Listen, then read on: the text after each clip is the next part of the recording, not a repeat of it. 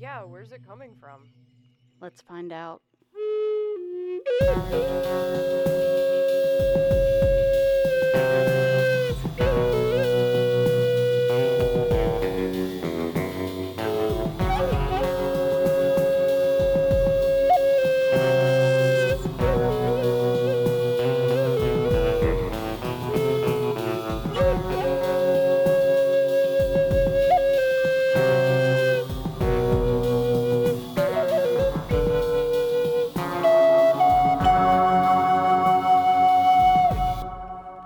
Hello and welcome to the 6 Degrees of John Keel podcast. I'm one of your hosts, Barbara Fisher, and with me are Kendra Maurer and Morgana. And tonight we're welcoming Tim Renner back to the podcast. He is the author of Where the Footprints End, Volumes 1 and 2. Volume 2 just came out. He's also written a great many other books, and he has a book of his wonderful pen and ink art. Thank you for joining us, Tim. Thank you for having me. Well, it's really good to have you back. We've all read your book. We got it for Christmas. Yep. And I didn't get Kendra 3 copies. I was very good. I only got her 1. And I kept track of it and I finished it. So we're doing really well. Usually we have weird things happen with books, but we've done it. And so you said that you were done with Bigfoot, but Bigfoot's not really done with you. Yes. What is he following you around now? Do you have a hairy stalker? I mean, not to my knowledge, but that was in reference to some comments I made on podcasts that after this book I was going to be done for a long time with Bigfoot, and I realized as I was writing, the final chapter for this book, like, oh, I have more to say. So it's not my last Bigfoot book for sure. Good. One of the things that struck me reading it, first off, you start off with my favorite topic, the lights and the eye shine and the eye glow. And Morgana we're doing a series of episodes about Athens County and the surrounding area because lots of weird stuff happens here. So we're going to do a deep dig and talk about different things that happen here. Morgana was looking up Bigfoot in Athens. And tell Tim what you found so far. Okay, so I have done a very cursory look at this. And the first place you go when you want to look up random Bigfoot things online that aren't news articles is you just look up the BFRO. Mm-hmm. Bless them. Bless their flesh and blood hypothesis, but very good at keeping records, little hearts. I love them. They're a great resource for reports. As long as the sighting didn't involve weird lights. As long as it doesn't involve weird lights or Bigfoot coming out of a UFO. Yeah, they're they awesome. got it. Yeah. And there are quite a few good ones around Nelsonville. Interestingly, UFOs seem to cluster around Athens and the plains, and Nelsonville, the next town over, gets Bigfoot. I'm not sure why that is. Well, obviously they're dropping them off, right? Athens, and then they're hiking over to there. 3 of, I believe, the 7 reports I spotted had reference to 2 were specifically talking about glowing or shining eyes, and 1 specifically referenced eye shines. We had 3 sets of red glowing eyes in 1, and we had 1 that was blue shining eyes. Wow, that's rare. And then there was just 1 other one that was on actually very close to the technical college's campus that referenced just straight up eye shine. Mm-hmm. So I thought that was interesting. And I'm still trying to figure out why there's Bigfoot in Nelsonville, but not here. There probably is. I'm sure there is. They just haven't told us, and they haven't told anybody, and I haven't dug it up.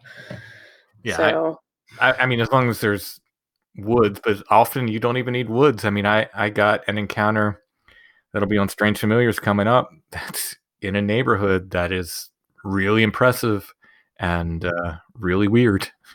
So, you don't necessarily need woods, and I would think that should we, and I mean, God forbid this ever happen. This is not something I'm calling for, but should we ever clear cut all the forests, that people would still see these things. And that's my hypothesis. I certainly don't know, but I think it's much more common and easier to see them amongst the trees. I think it's because Nelsonville's closer to Wayne National. That's probably. We do have forest around us here in Athens and through the town. We have woods that go all through it. But I think Nelsonville is just, I mean, it's just a few minutes outside of Wayne National. That's true. Well, I have a prediction here. I'm predicting that now that you're sort of tuned into it and looking for it, you're going to get at least one and probably more than one sighting sent your way very soon. Probably. Yeah. 'Cause odd things have already started happening in the house, so that's going to be fun. But Yeah. that happens to me anyway. It's just dialed up slightly in the past couple of weeks, such that other people are noticing now. Yep. So yay! If you look at it, it looks at you. Mhm. Yeah. And Yeah, the blue eye shine that you found, though, that's rare. I mean, it happens. There's reports of it, and Yeah. that's what I put it on the cover of the book because it's just a neat idea, the blue eye shine. But I think it's one of the rarer colors. Yeah. I mean, you get every color of the rainbow, but that's one of the rare ones to hear about.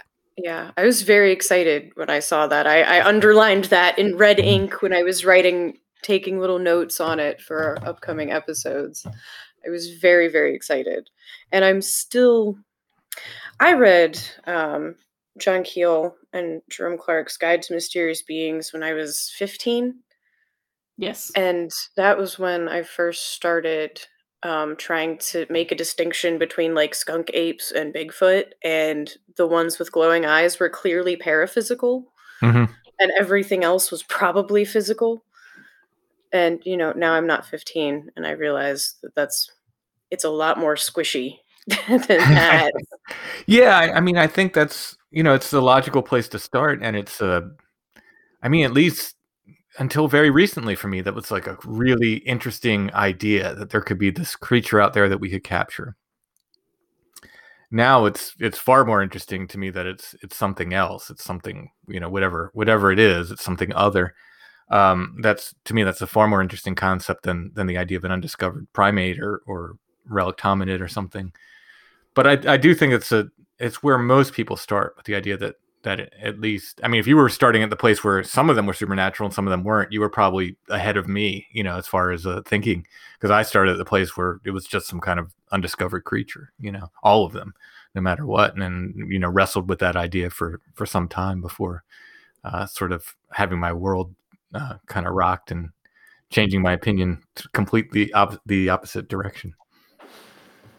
I started young. Mom was like, "Here, read John Keel when you're 12," and that just that begins the mind blowing early. It's a good place to start for sure. I tried with your brother though, and he's refused so far. So he has sense in his head. Well, but I saw him picking up his copy of Mothman and looking at it. So he might at 14 have mind blown and be terrified of the night for a while. So, I'm being a good mom. Hey, I got Edgar Allan Poe in 4th grade, so it's a family tradition. It's a family tradition. What kind of I mean, I know you didn't put all of your all of your reports that you've gathered in that book. In those, well, okay, I think of it as one book. It's just one really big book that came out in chunks. Yeah. That's in my mind, that's the proper way to approach it. It just came out in 2 pieces, but it's one thing. I feel like you're just scratching the surface of the weirdness that people have experienced and reported, although I'm sure there's people who won't report some of what they've experienced because it's just too strange. Yeah, I had to kind of step back and write this in third person, which is Josh's style. That was one of the things he insisted on when he agreed to do the book with me. And in doing so, I kind of remove myself from it a lot. Now, there's a few things in there where I'll talk about things that I experienced or witnesses I talked to because they're very pertinent to the conversations at hand. But I left a lot of stuff out that I really could have put in there that I didn't, that were personal experiences, because I thought, well, in the sense of this book, it's more like my first book where I'm sort of acting as a reporter. I'm sort of Right. documenting these other things. And if I put too much of myself in it, people are going to start to get like, well, that's, this guy's a weirdo. And, so I thought, well, especially considering when the topics we covered. So, well, I'm going to take myself out of it wherever I can, and just report on these other things here and there. You'll as I'm sure you read, I did drop in like, this person I talked to or that case I researched. But for the most part, I kept myself out of it. I'm, who knows if those other things I wrote about and Don't Look Behind You are Bigfoot or not, but assuming they're somehow related to this spirit of place or whatever you want to call it, this forest spirit, then maybe that could be another book someday. I'm not sure. We'll see. But I did try to sort of remove myself for a great deal from these stories. I imagine sometimes that's difficult because you want to convey what lit your fire on a situation, on a topic like this. Yeah, and certainly with something like the Women in White, that was, something in volume 1. That's something that's like, a rabbit hole that I just stumbled into and dove deep into it. And there's a whole, I went over it before. There's a whole story of how I came upon that. But things like, there were things I don't know where to put, like where I find these skulls on multiple investigations, like almost, I say 75%. I think it Don't Look Behind You, it's probably more like 80 or 90%. Honestly, I haven't done the math, where I've listed them all out, but it's an insane number. And I don't know where that goes. It could have gone in there somewhere, but I didn't really know where to put it, so I just left it out. It's for another book. Yeah, you should do one on synchronicities. There's been a couple books written. I have one that's fantastic. That was written in the 80s, I think. That I got at like a library sale, and it's been out of print since. And it's really, really well done. I don't know what new I could bring to the table, because there's, what do you say when you're walking in Jung's footsteps? But that's true. But if at any point I feel like I have something to bring to that table, I certainly would take that on. I think there's value in adding to the chorus, though, being another voice, another experiencer, another person involved in that kind of experience.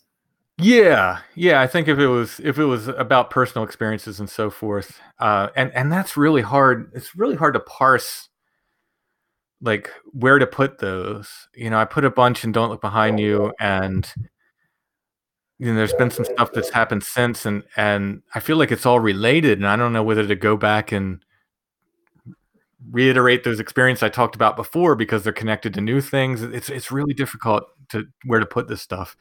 My next couple books are, again, it's more reporting. There's a book on some folklore I'm writing, and then I'm doing the Flannel Man book with I think with my wife. We're doing that together.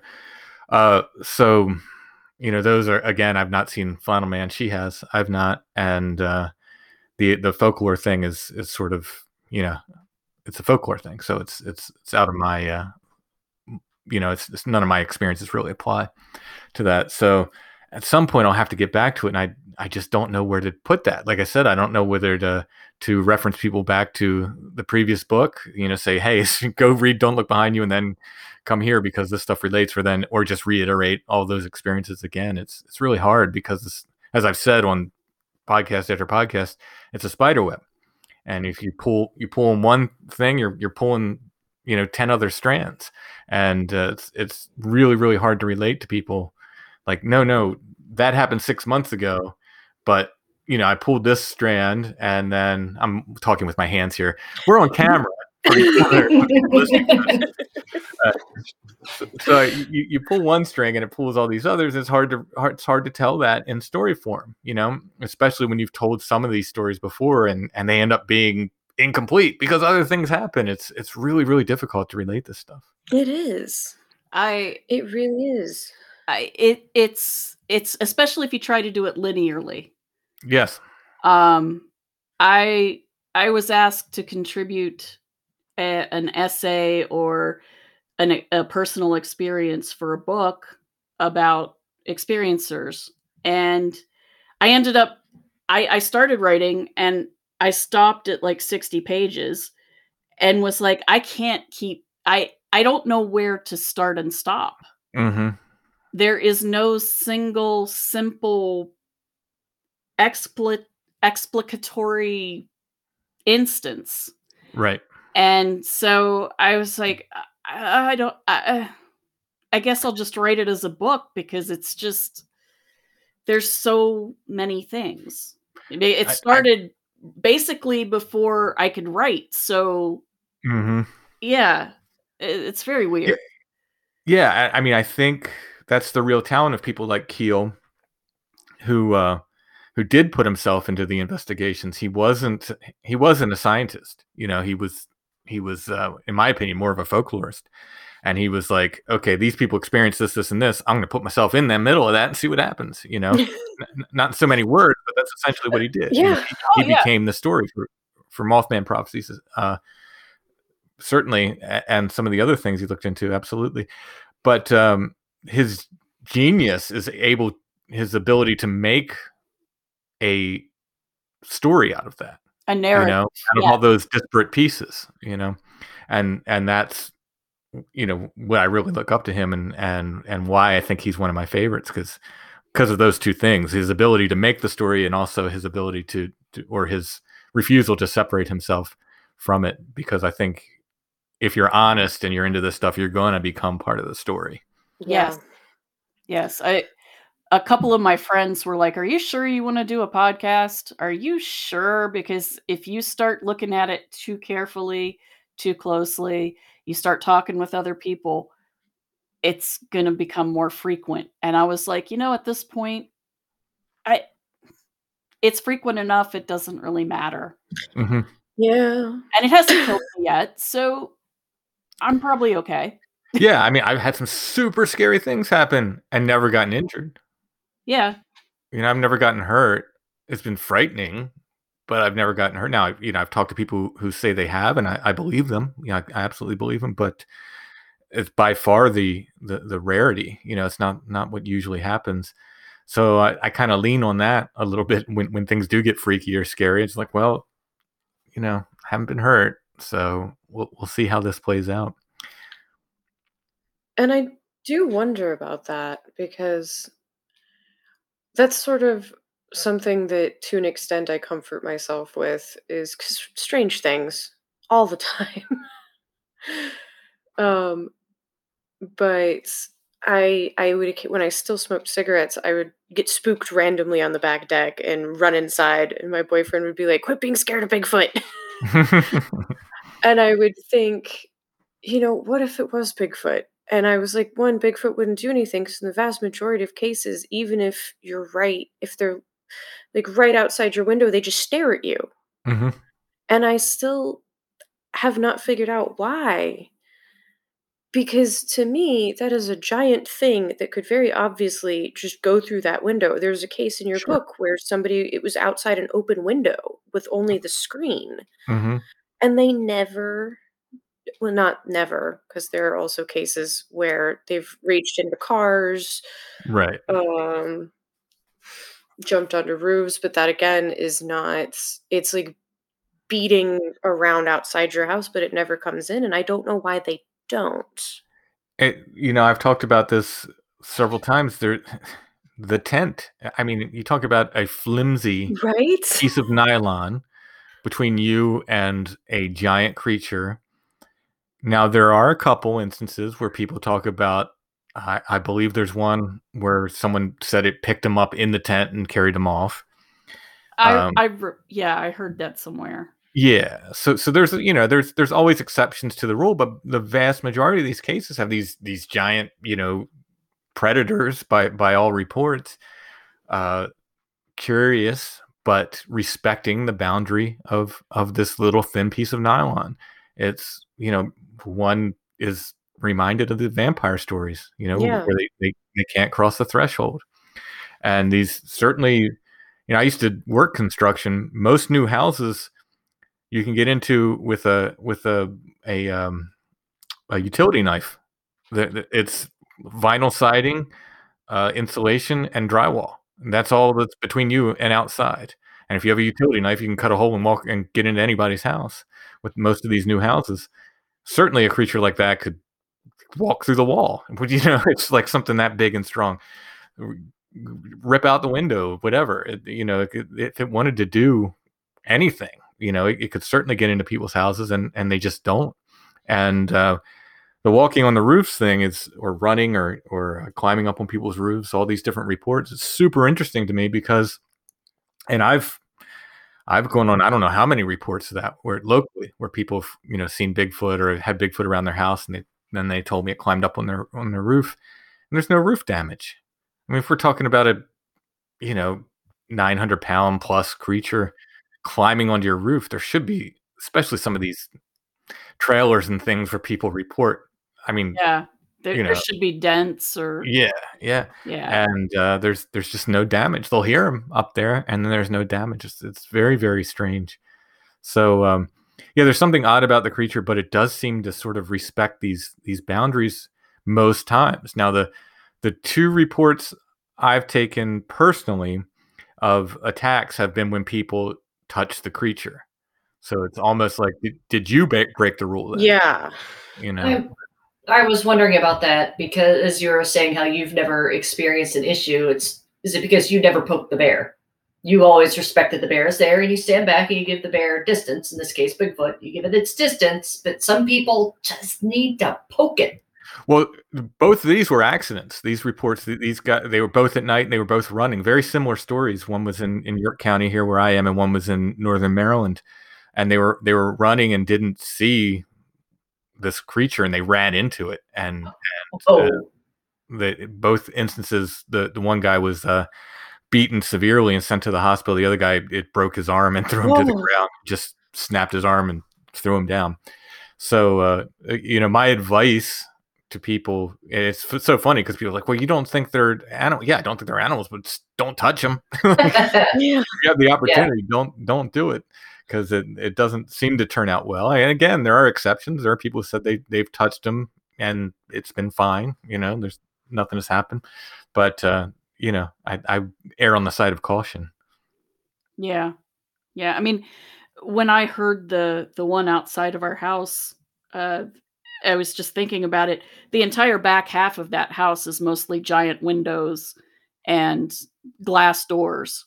It's like looks out onto the woodlands. Oh, it's gorgeous, except when there's something out there howling and running around in the woods, shaking trees and all of this racket making. And then it's not so wonderful because I realized as I took the dogs into the house and huddled in the house with my husband, and both of us sitting there going, what the hell is that? I realized, if it took it in its mind, any large animal could come through those glass windows. I mean, they're not sheet glass. They had, panes, they had wood, and it was hardwood, but still, if it's that big, it's going to be strong enough to tear into that wood so easily. And I was just like, oh God. And then it dawned on me. I was like, well, maybe you have to invite it in. Yeah. And maybe that invite isn't always hey, come on in. Maybe it's something else. I don't know.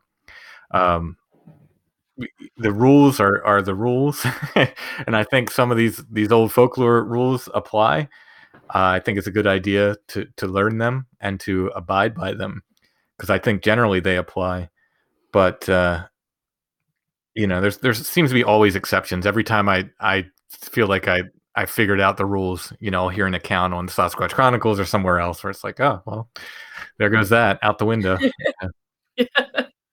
Keel had that problem too. He said, anytime he formulated a theory, the phenomena would either send experiences and experiencers that upheld the theory or that would disprove it.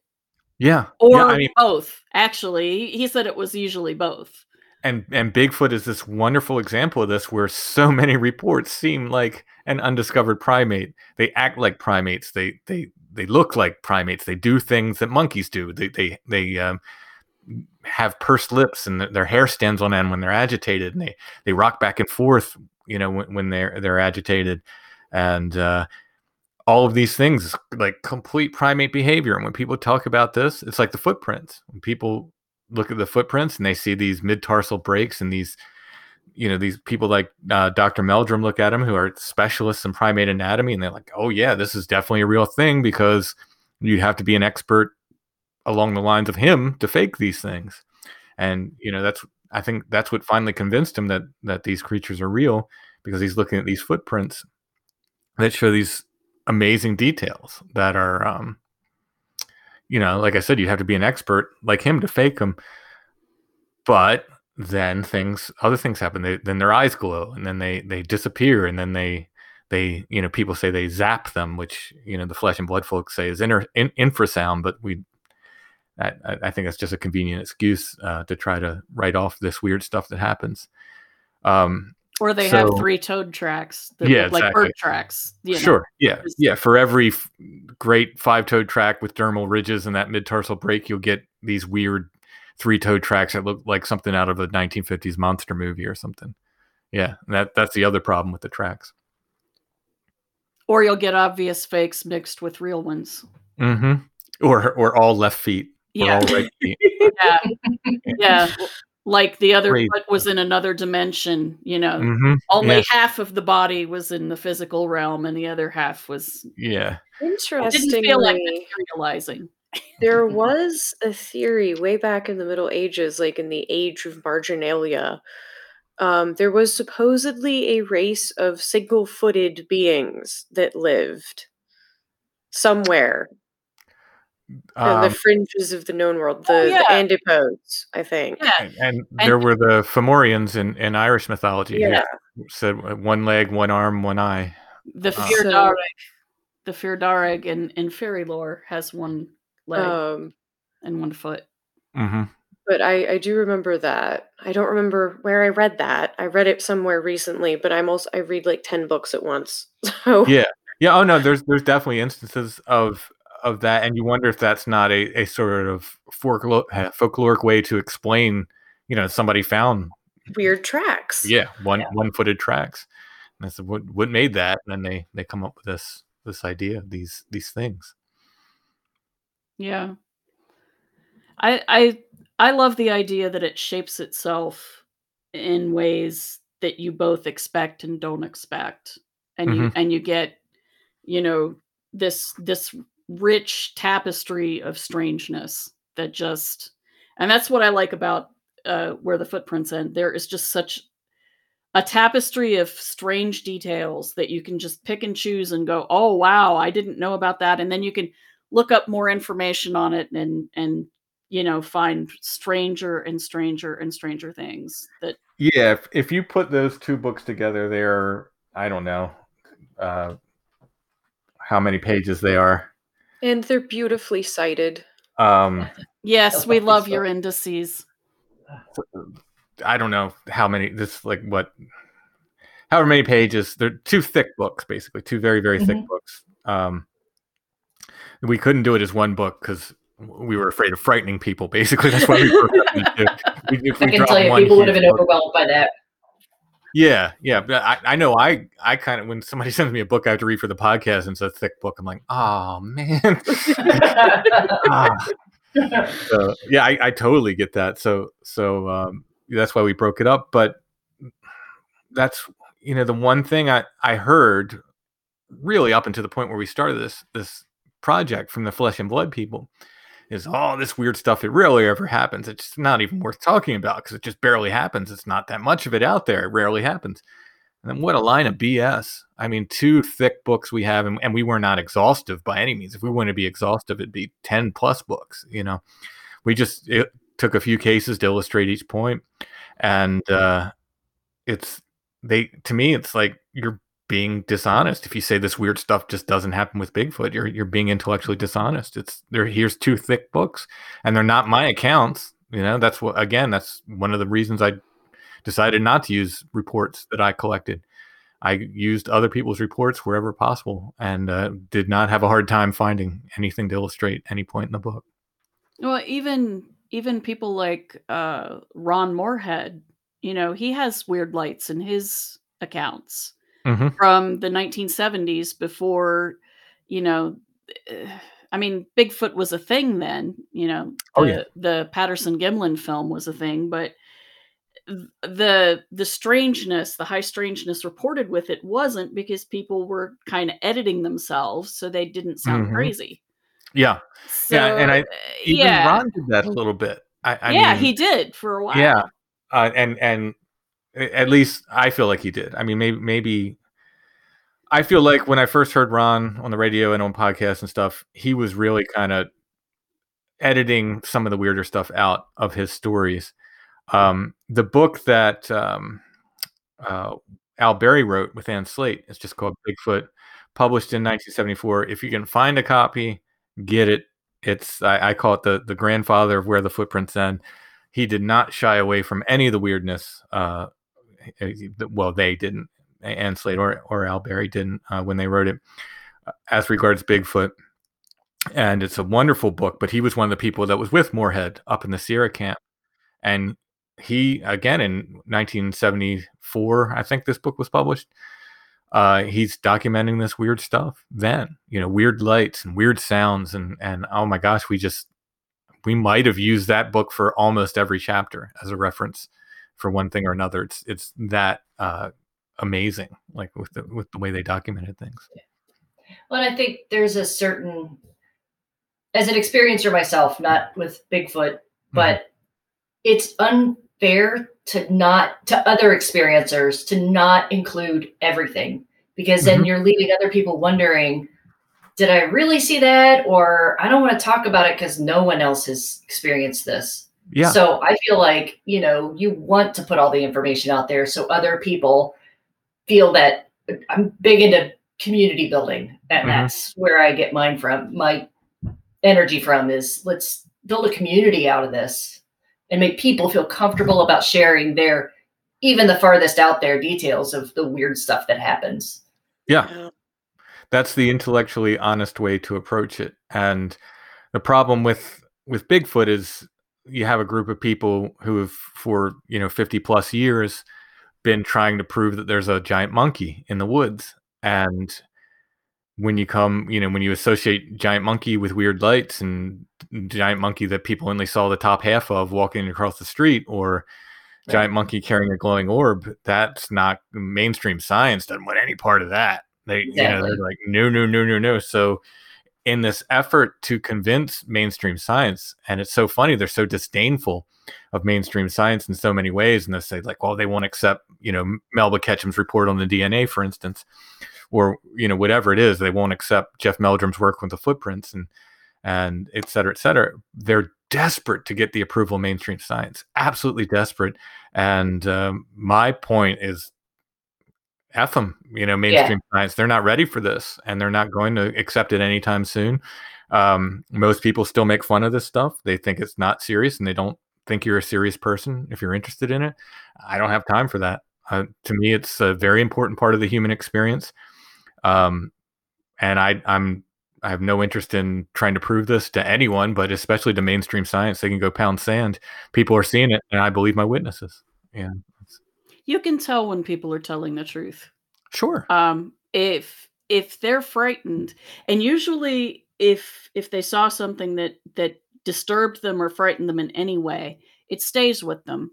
And you can tell in their voice that I like listening to your podcast, because I've noticed something about the witnesses. They'll laugh as they talk because they're nervous. Hmm. Because that's one of the ways traumatized people deal with the trauma when you bring it back up. You laugh about it nervously. Hmm. And it's so genuine. It's so real. And it's across the board. I've started listening for it on a bunch of other podcasts, and UFO witnesses do it.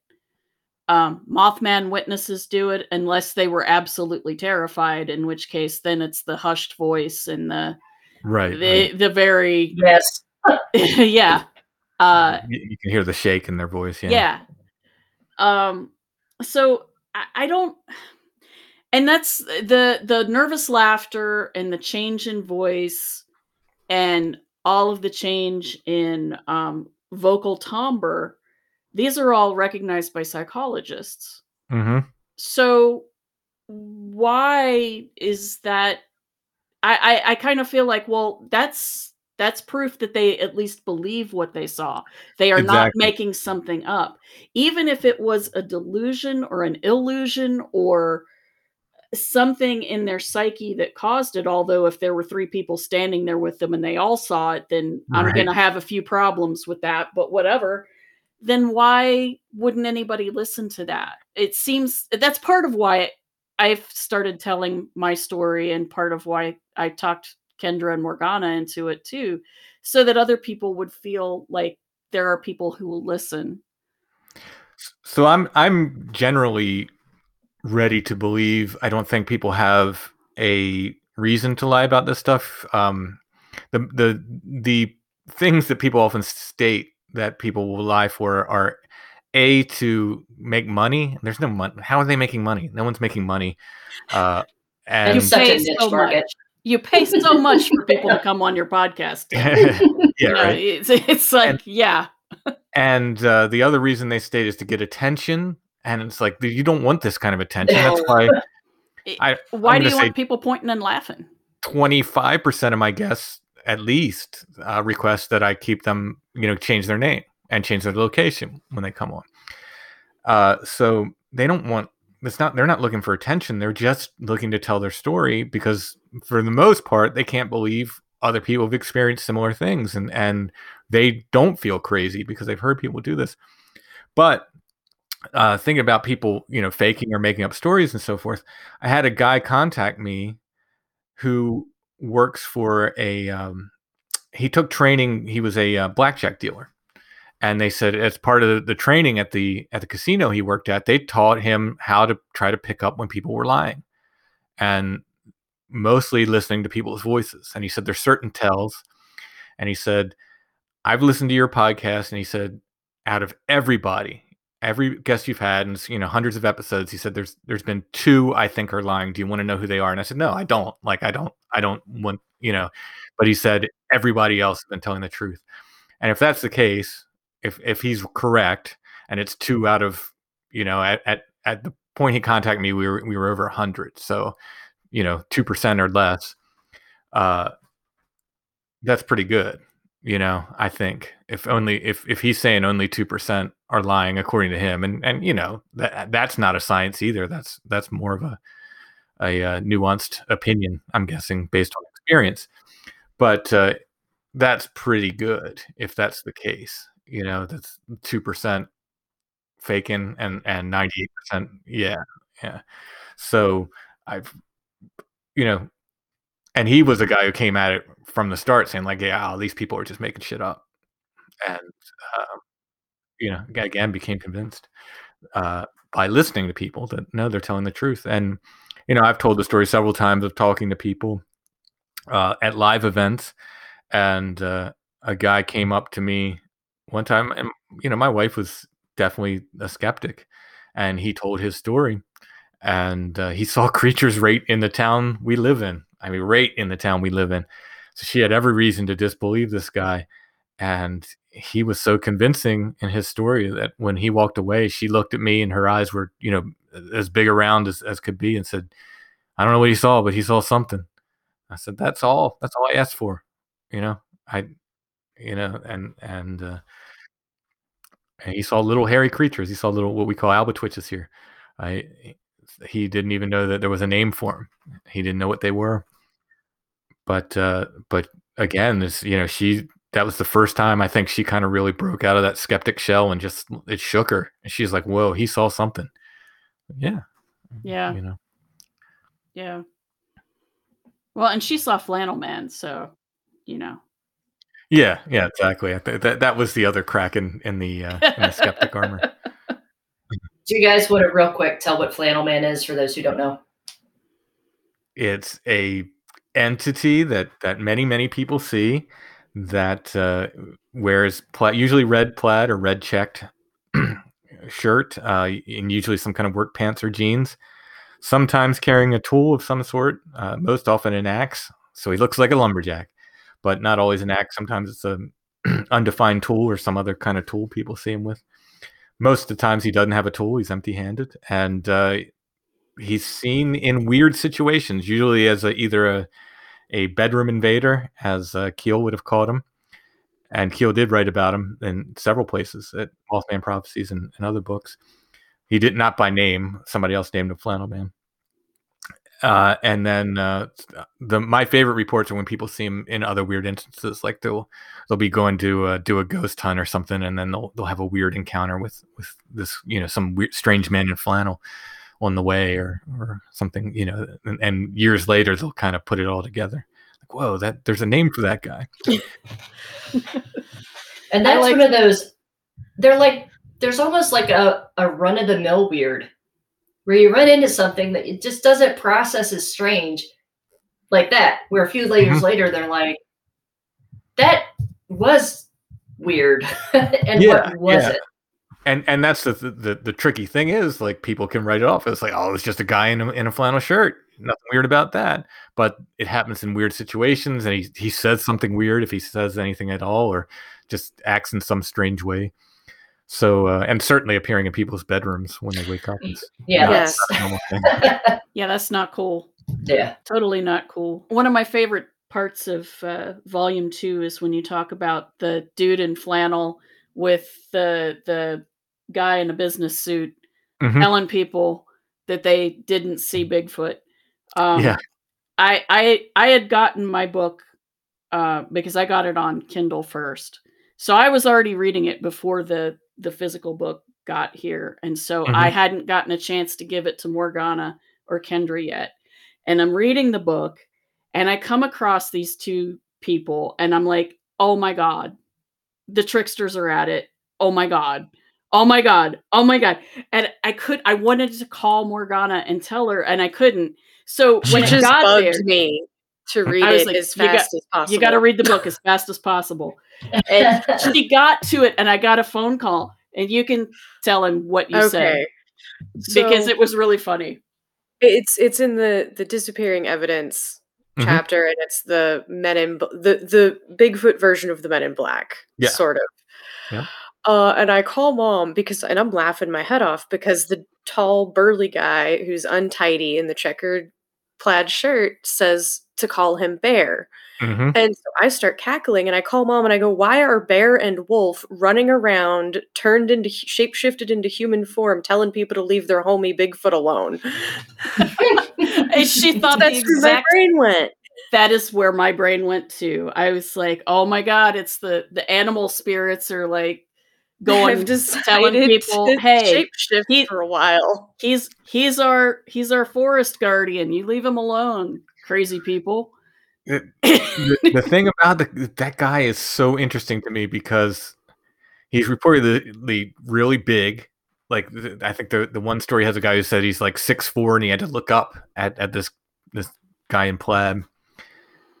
He insists people call him Bear, which is the animal that people mistake Bigfoot for, or vice versa, most often. And he's just showing up in all these weird situations, and he's wearing plaid. There's a little the subheading for that little section, "Plaid is the New Black." That was a sort of an Easter egg for Strange Familiars listeners. Yep. I didn't really get into the Flannel Man thing there. I will get into all of it in the Flannel Man book, but it was just a little nod for listeners there. But so strange, such a weird thing. and then the fact that it's the same two guys that are showing up all across the country. It's like, and this isn't strange to anybody. Like somehow these guys are able to get to these Bigfoot witnesses within days, and their beat is the entire country. It's bizarre. I mean, really, really strange. Yeah, I know. So I first heard about them on Sasquatch Chronicles, and I talked to Wes, a good bit off the air, and he does not like talking about those guys. Like when I tried to get him to give me some quotes and stuff, because there's a lot of stuff that has happened to him as regards the Bigfoot phenomenon, which he doesn't discuss on the show for various reasons. And I was trying to get him to give me some quotes and stuff, and I could tell he just was not having it. And he said, "Look, I don't like dealing with that." He's like, I do Bigfoot encounters for a reason. He's like, when you get into this like deeper stuff and you go down these rabbit holes and you talk about these guys that show up, he's like, stuff gets weird and gets shady. So he says, I just stick to Bigfoot encounters, which is really interesting. Like I said, I could tell he wasn't super comfortable talking about it. They really are the Bigfoot community version of the Men in Black. Yeah. Oh, absolutely. Absolutely. I still like to think they're wolf and bear walking on two legs, messing with people. Yes, and right? Yeah, exactly. Yeah. I mean, who knows what the Men in Black are, but I'm pretty sure they're not with the government. So no, exactly. That's these guys say they're from BLM, Bureau of Land Management, and like 4 or 5 other different government organizations. People have said when they've showed up, there was this organization with that organization. They don't show any records. They leave with evidence. It's just like Men in Black. Absolutely just like Men in Black. I bet if you looked up the license plate of their vehicle, it doesn't exist. Yeah, exactly. Yeah, it's interesting because, and Josh points this out, the UFO community seems to be fearful of, the government, and these guys, these sort of secret agent Men in Black that show up to the UFO witness, might be the scariest thing for them. But you look at the Bigfoot witness tends to be a more rural type person with experiences in the woods and so forth. And what shows up to them? These big burly, biker guy. Well, one big burly biker guy. And you wonder if it's not tailored, to the Bigfoot witness in a way. Mm-hmm.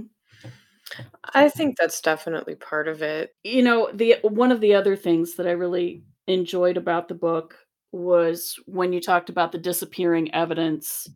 And it's sort of like you have hoaxes, disappearing evidence, and the trickster all in a row there. And that seems like it could have been one big giant chapter or one book in and of itself. Probably could have been, yeah. Because it's not just in the Bigfoot phenomena that kind of stuff happens, of course. It happens in all strange phenomena. You have people losing their UFO photographs, or the traces that are left, they send them to a lab and never hear from it again, or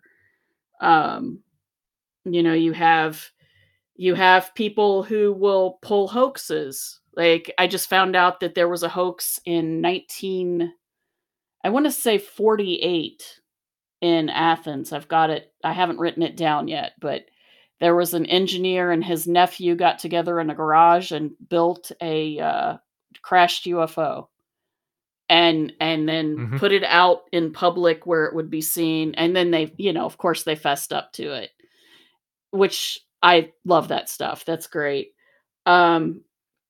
So I don't know. I feel like that's sort of almost like what Keel said, that whatever it is, it has a sense of humor, and it likes to poke fun at us, and it likes to mess with our heads. Because it doesn't just present itself, but it will present itself and then it will negate itself. Yeah. Oh yeah. Yeah, and the hoaxers eventually end up having real experiences and a lot of these respected researchers end up getting involved with hoaxes, and it's very common in, like you said, in all aspects. And that's probably one of the biggest failings of the disappearing evidence chapter. I should have pointed out how often it happens with this other phenomenon, because it's, we're trying to point out the similarities often between the Bigfoot experience and these other phenomena. And I failed to do that. And the other thing I failed to do in that chapter was quote Patrick Harper more, because he does it. He explains it way more eloquently than I ever could. Yes. And I should have quoted him more in that chapter. But in all, I'm very happy. I like the Women in White and the Gifting chapters in book 1, and are of my chapters. They're my 2 favorite. And then in book 2, I like Disappearing Evidence and I'm drawing a blank. The Stick Signs chapters. Oh, I like that I one. love the stick I like that a lot. And so, but everything you do, as soon as you're done, you go, oh, I wish I would have put this, and this in it. And then, new information comes your way. So who knows? Maybe a revised edition someday. There you go. When you have time and feel like it.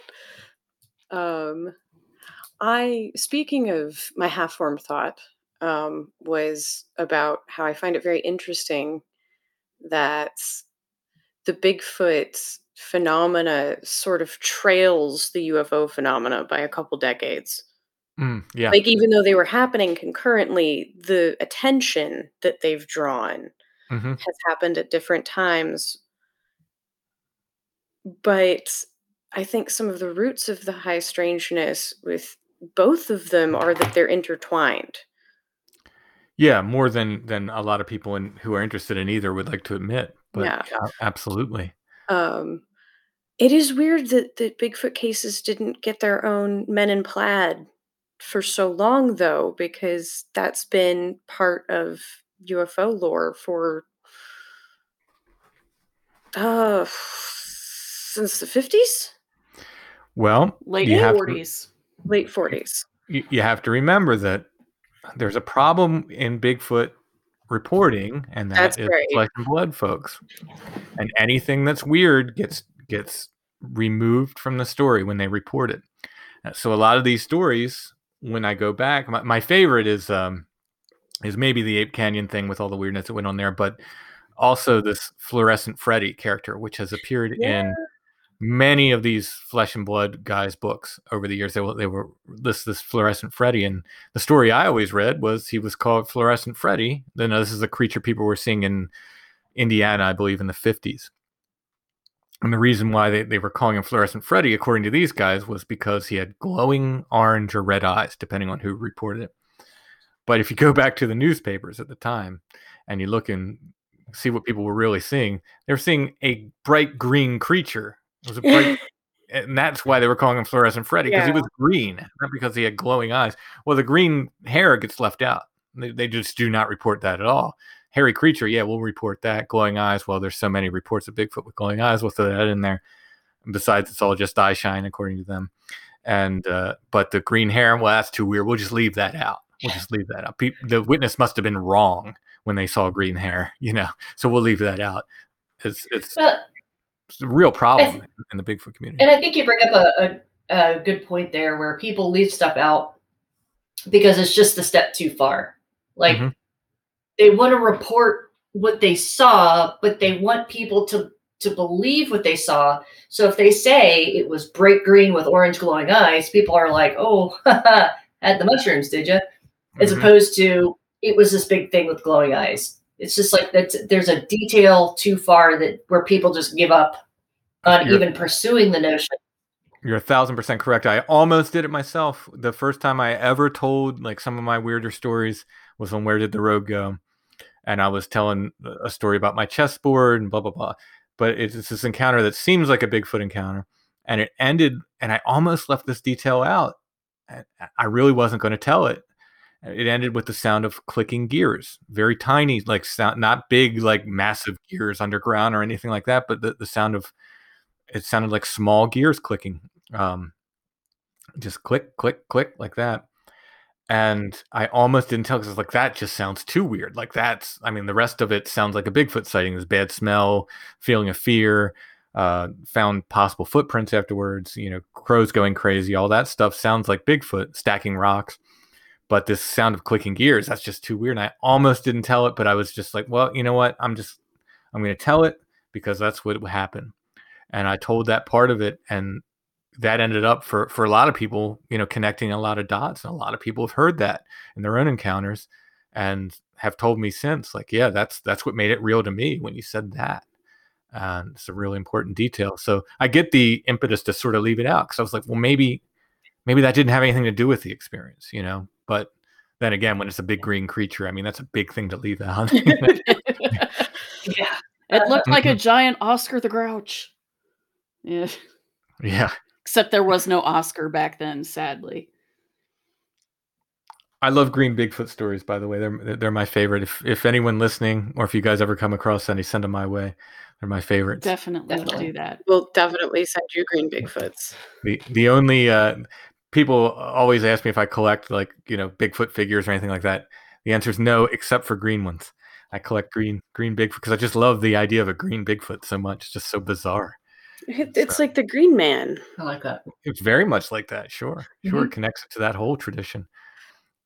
But it's also real weird. And it's super weird. It's I like, just love how weird it is. I understand. I am reading about cattle mutilations, and I found one that was a mutilated wallaby, and I was just like, woo! Wow. Right? Wow. Mutilated wallaby. That's amazing. See? I get really good texts and phone calls. So I'll just say that. Mom, a mutilated wallaby. Okay. Where? What? Did you find that? Oh, No. in a book. Okay. In the backyard. Oh God, I hope not. Although Yeah. since They the just tripped over it. since the last time you've been on, the odd things on my front step have added. After Thanksgiving, I got brought a large scrap of somebody's turkey from somewhere Wow. Okay. on my front step, a big strip of it. What I'm assuming was turkey because it was cooked and it was white. Yeah, it's probably And turkey.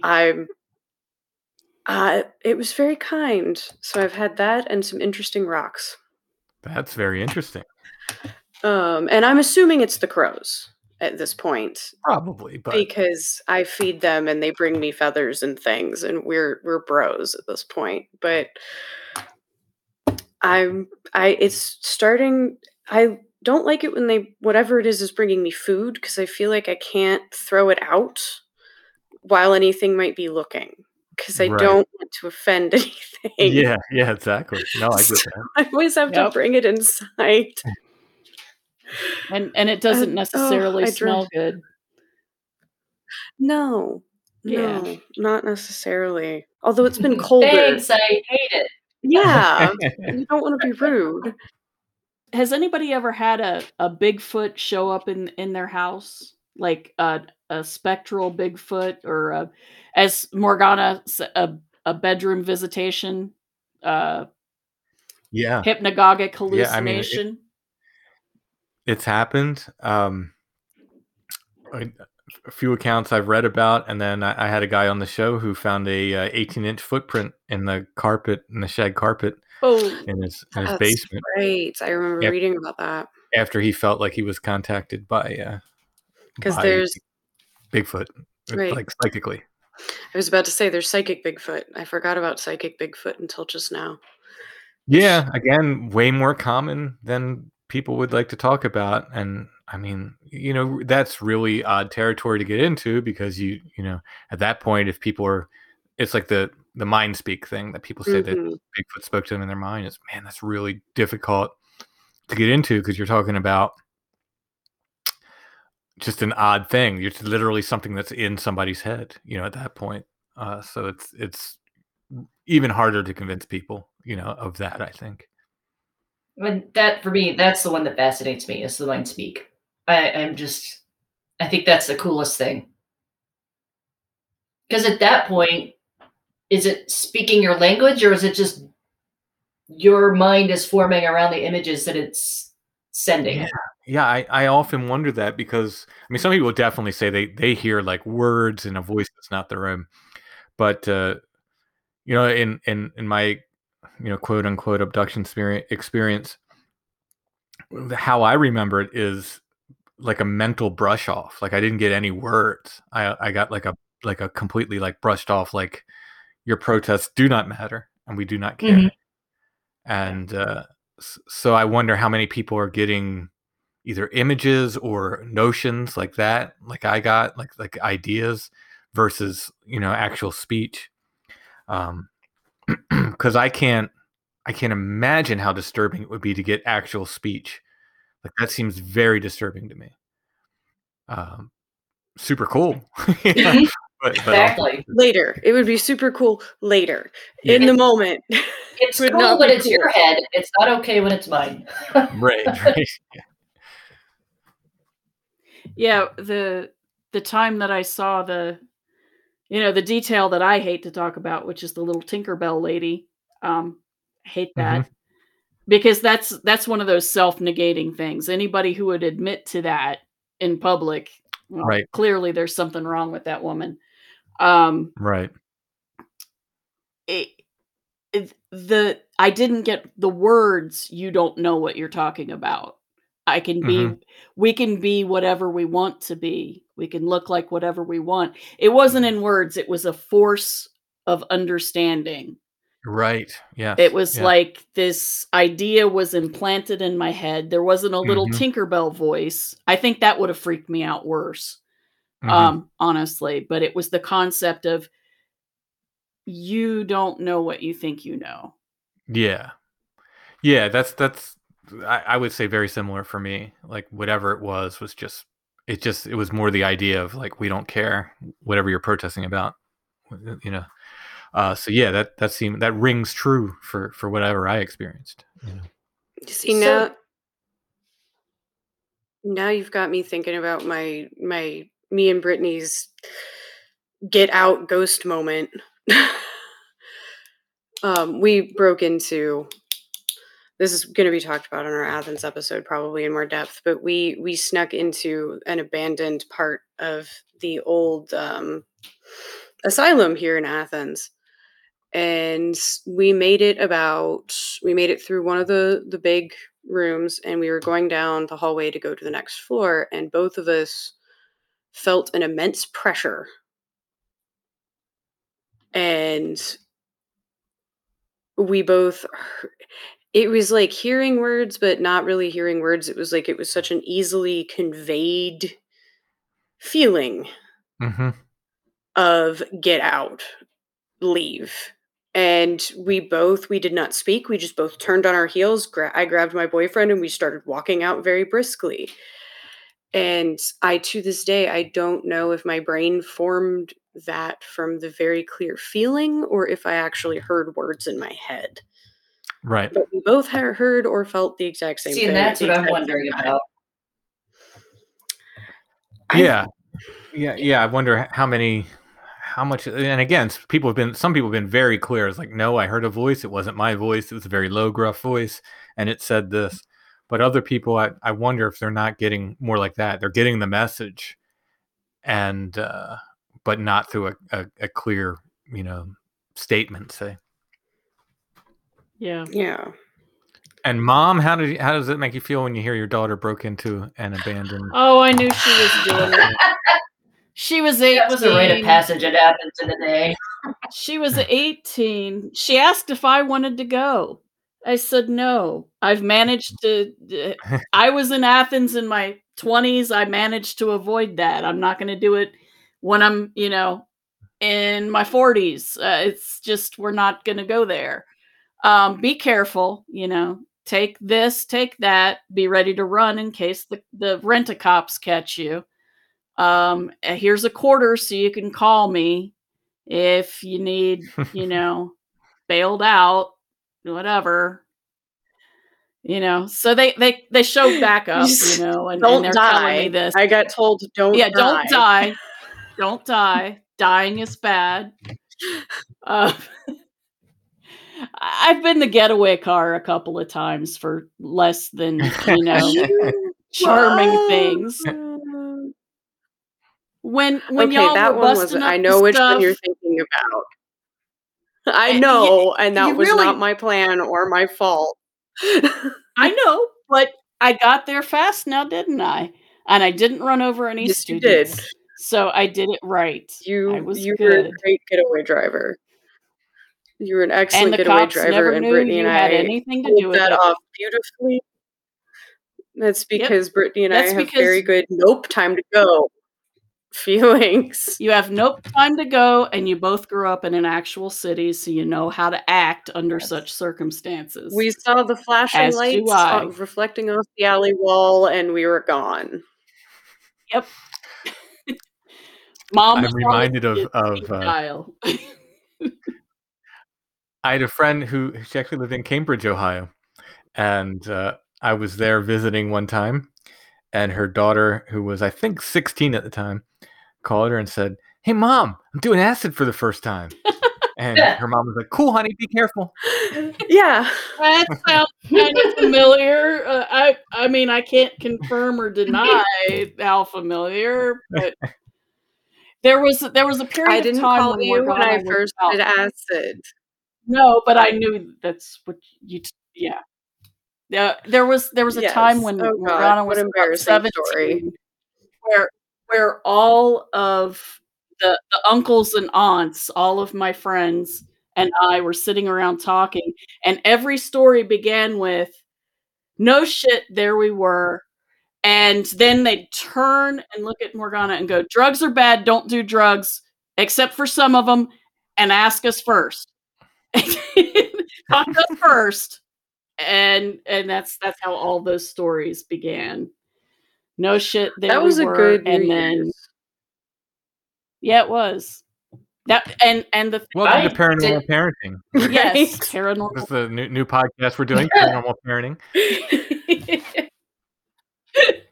That would This is actually the be a fun problem when one of your podcast. podcasters is one of your parents and the other one is your aunt, and you're just like going, "Oh God, guys, no." This is episode Well, look 1 at of me, I'm Paranormal just eating Parenting. cookie. I mean, honestly, considering some of the creepy things I said as a child, we probably could do an episode of creepy things your creepy kids say. Oh yeah, I get a lot of those Oh stories. my god. You gotta tell the one about why she's here. Which one? Sid. Sid? She came up to me and she said, "I'm glad I picked you." I'm like, "Me too." She goes, "There was a little boy on his way, but I saw you and I shoved him out of the way because I wanted you to be my mom." I'm like, "I'm glad you picked me too." That is so Sid. She cracks me up. And then she had the dream where the cat told her why she was here. Oh my gosh. So yeah. Unin. She had this dream. We have a cat, black cat named Munin, Norwegian husband, black cat named Munin. She had a dream where Munin was sitting on her shoulder. She was out on our front terrace, and Munin said, "You're here because there needs to be more bloodshed." I'm like, See? that's a lot for a 7-year-old. Wow. Yeah. That. Yeah. Kids are creepy in this family. And at some point, I had told her what her middle name was. It's Julaine. And she said, "That's my friend's name. She died when she was a baby." The creepy part is, that's her aunt who only lived a couple days after she was born. Mm. She was named after my husband's sister who didn't live for more than a day. I was like, okay.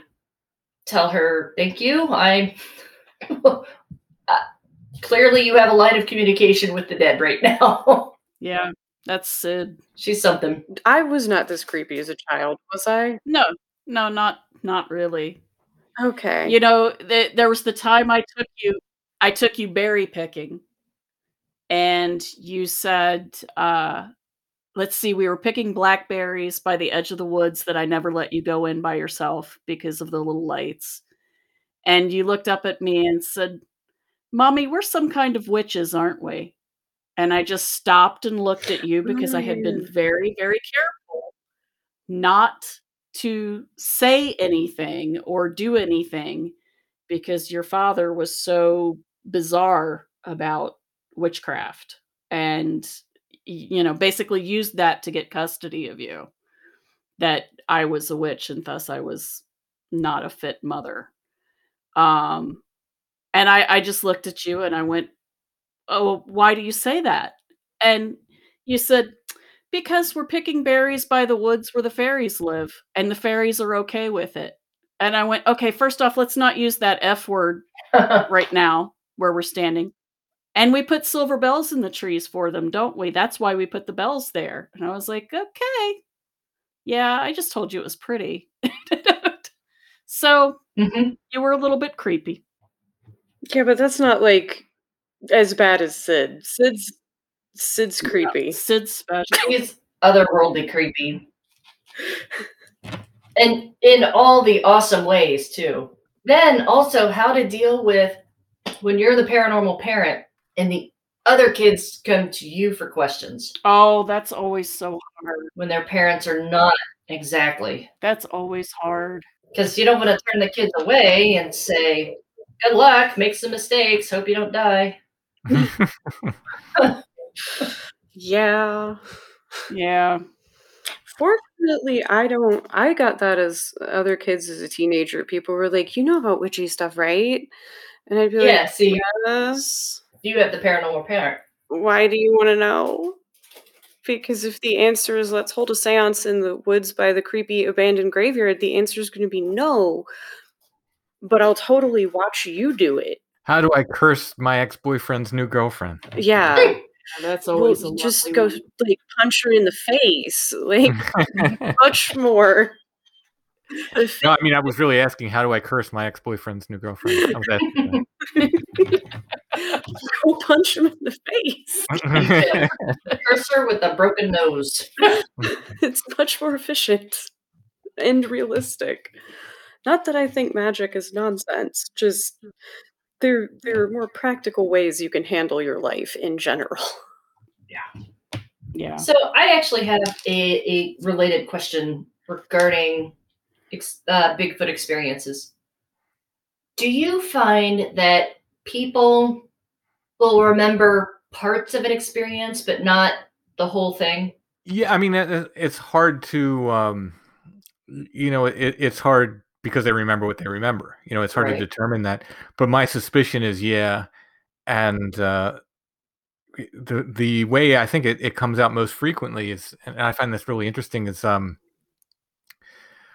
the witness I told you about way at the beginning that was had a creature basically in a suburb, yeah, Mhm. and looking over a fence at her.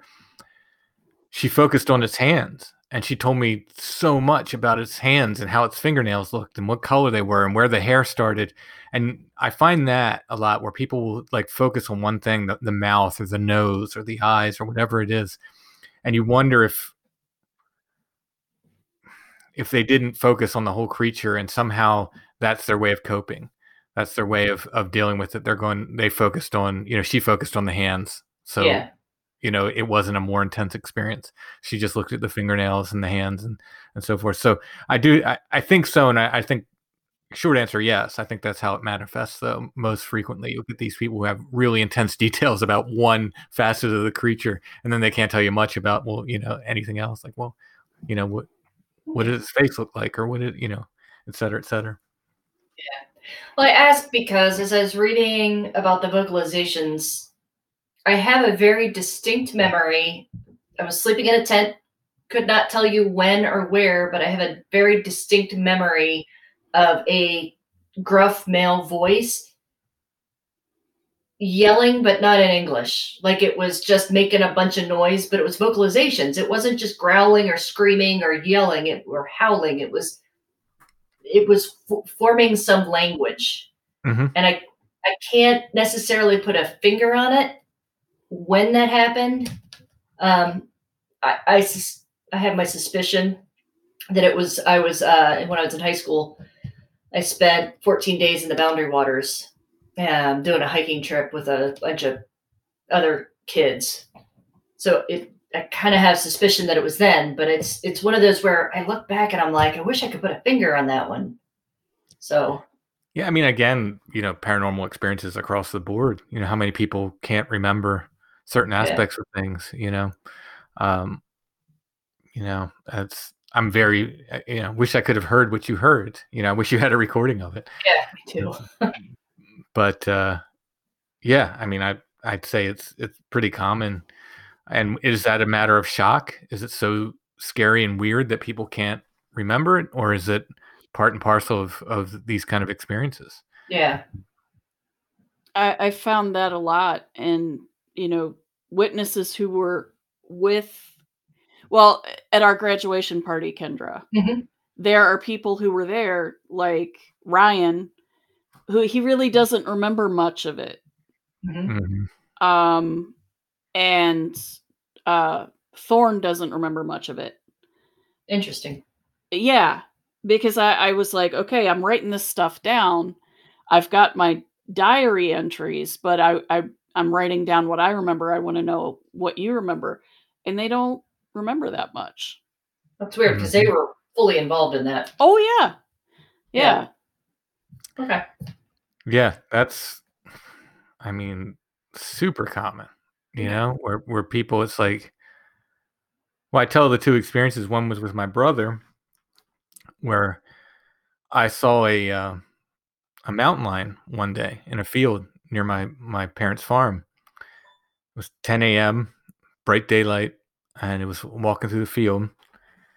And I got home, and I remember telling my father and my brother about it. And the next day, at the same exact time, in the same field, walking in the same way in the same area, we're driving by. This time, my brother was driving, and here's this mountain lion again.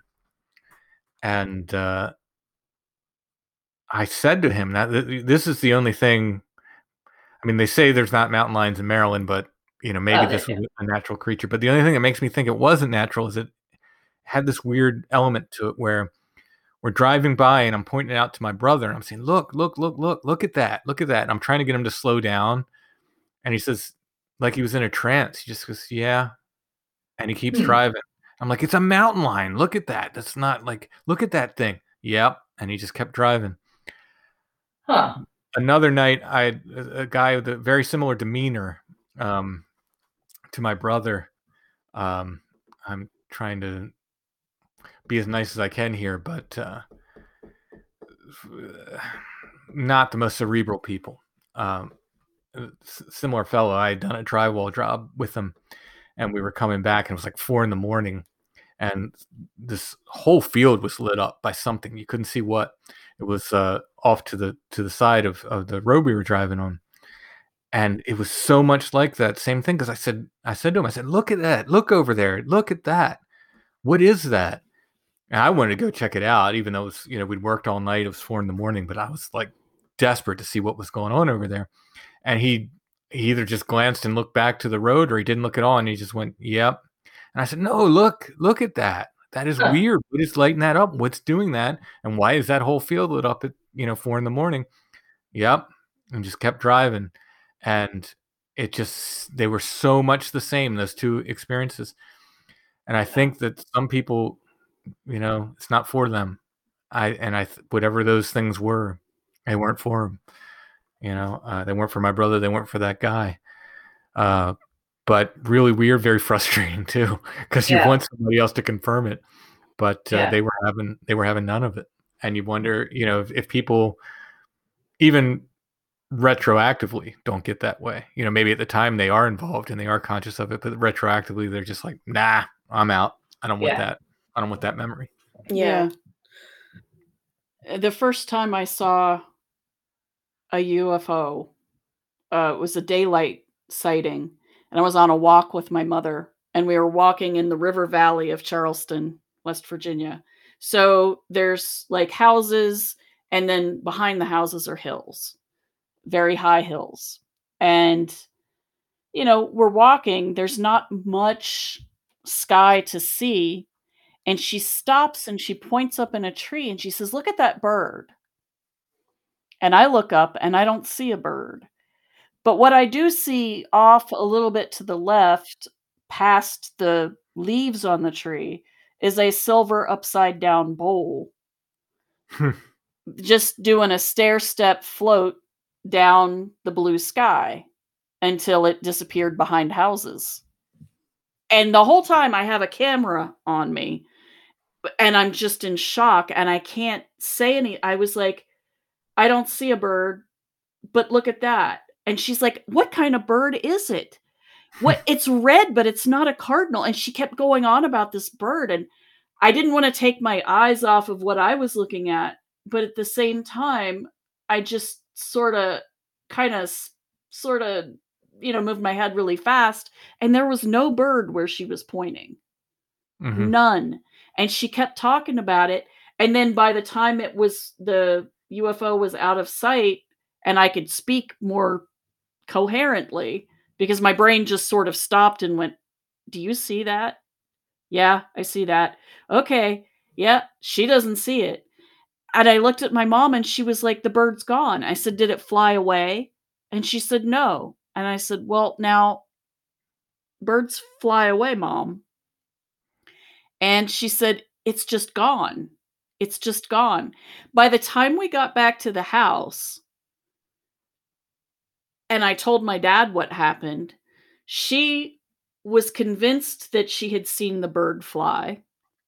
Mhm. She was convinced as I was telling her on the way home that what I had seen was an upside down silver bowl floating through the sky. She was convinced that I never said anything. She was certain Mm. that I had not she's like, "Why didn't you tell me?" I'm like, "Mom, I just told you the whole way home. You were asking me questions. You were asking why I didn't take a picture." And she's like, "You didn't tell me." And my dad just kinda looked at her and looked at me and went back behind his newspaper because it's safer back there. Right. He always had Yeah. the newspaper force field that kept all of the dysfunction Right. away from him, so he just went back behind the newspaper. And, because he didn't wanna deal with the fact that his daughter saw a UFO maybe, and his wife saw a disappearing bird maybe, but then didn't see it fly, but then did, and he's like, "No, no, I'm not gonna arbitrate this. I'm not. I'm out." I firmly believe people can see different things. It's nice when you see the same thing because it's always nice to have that, turn to, like, for me, it's usually Chad or John, and turn to them and say, "You see that?" And, it's nice when they go, "Yeah, yeah, I see that," and it's the same thing or something close enough that you can agree on. It is But nice. there's definitely times where, like, that last time we were at Site 7 and they saw ping pong balls, glowing ping pong balls, and I saw just a little pin of light, like a little tiny LED. The only thing I can explain that is I was at a different angle. I was about 8 feet off to the side of them, and they were looking at it dead on. It was right in front of them. So maybe does the change of angle change the what it looks like that much? I don't know, but I really think we saw. We could agree there were lights, but we didn't agree what they looked like.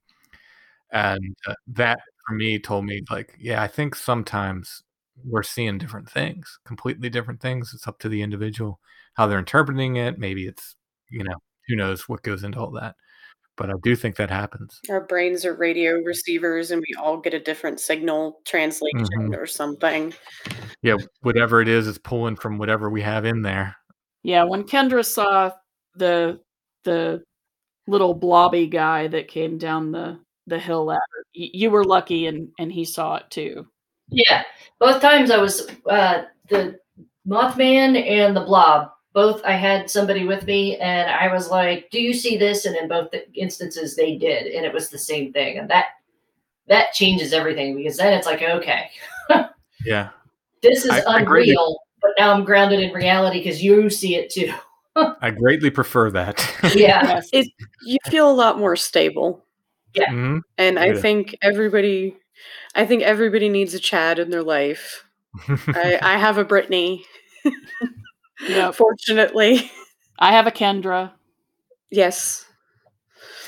And I also think it's interesting that experiencers tend to be, they pair up with, if not skeptics, at least not completely wide-eyed people like other experiencers. Yeah. Because, Zach has seen a few things. He heard the growling and howling and screaming in the woods, and he really didn't like that. That was he still gets kind of shook up when he talks about that. But he saw a few things, but most of the time he doesn't see things. Yeah, and my husband's he's not a firm believer, but the weird electrical stuff going on in the house, he is actually referenced as that's weird stuff. The TV turning itself on and off, smoke alarms, stuff like that it's just bizarre. My boyfriend is a confirmed. We've been together and things have happened, and he's just like, I don't recall that. And then, doesn't talk about it. But he has started to blame, weird electrical things that happen around the house on me or the ghost. Mm-hmm. We don't have a ghost. Okay, we have something in the house lately, but I doubt it's a ghost. So we can't watch scary movies without the fire alarms going off.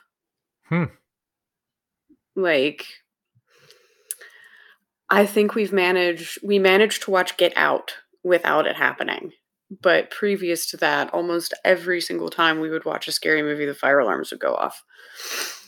And so he'll sigh and be like, okay, go tell the ghost to stop it. help me shoo the ghost. It's like they just resign themselves. Fine. He's also whatever. I don't really believe in this that much, which is good because I need somebody around to be like, honey, breathe. Yeah. Yeah, no, it's always good. I think Allison's quote is, "If it wasn't for me, you'd have followed the fairies off into the forest long ago and not come back." Well, and you need somebody's. With my goo theory, you need somebody else whose goo doesn't go in the same weird places yours does, because then you just end up in weird places. Just goo everywhere. It is. Very messy situation. Too much goo. The goo theory. I love the goo theory, though. Relationship ectoplasm. Yes. Yeah, I like that. Well, thank you for joining us. I want everybody to go out and pick up a copy of Where the Footprints End, Volume 2. And if you don't have Volume 1, you should get that too, because it's never good to start a book in the middle. And they really are just one book put into two different pieces. Yeah, the nice thing is I think you could probably read Volume 2 first and then read Volume 1 if you preferred. I would prefer people to read them in order, but you can, read them how you want. Hop around different chapters. Read all my chapters, ignore Josh's. I'm just kidding. Well, thank you, Josh. I'm kidding. I love you, Josh. We'll definitely keep that part in just in case. I'm imagining a phantom tuba blast. Well, thank you again. Oh, thanks for having me. StrangeFamiliars.com. If you want any contact with me, all that information goes to me. Until next time, keep your eyes on the skies. Salt across your doorstep. And whatever you do, don't talk to the dogmen. Yeah, they'll bite your head off. Ma, can you make me some silver bullets? Later.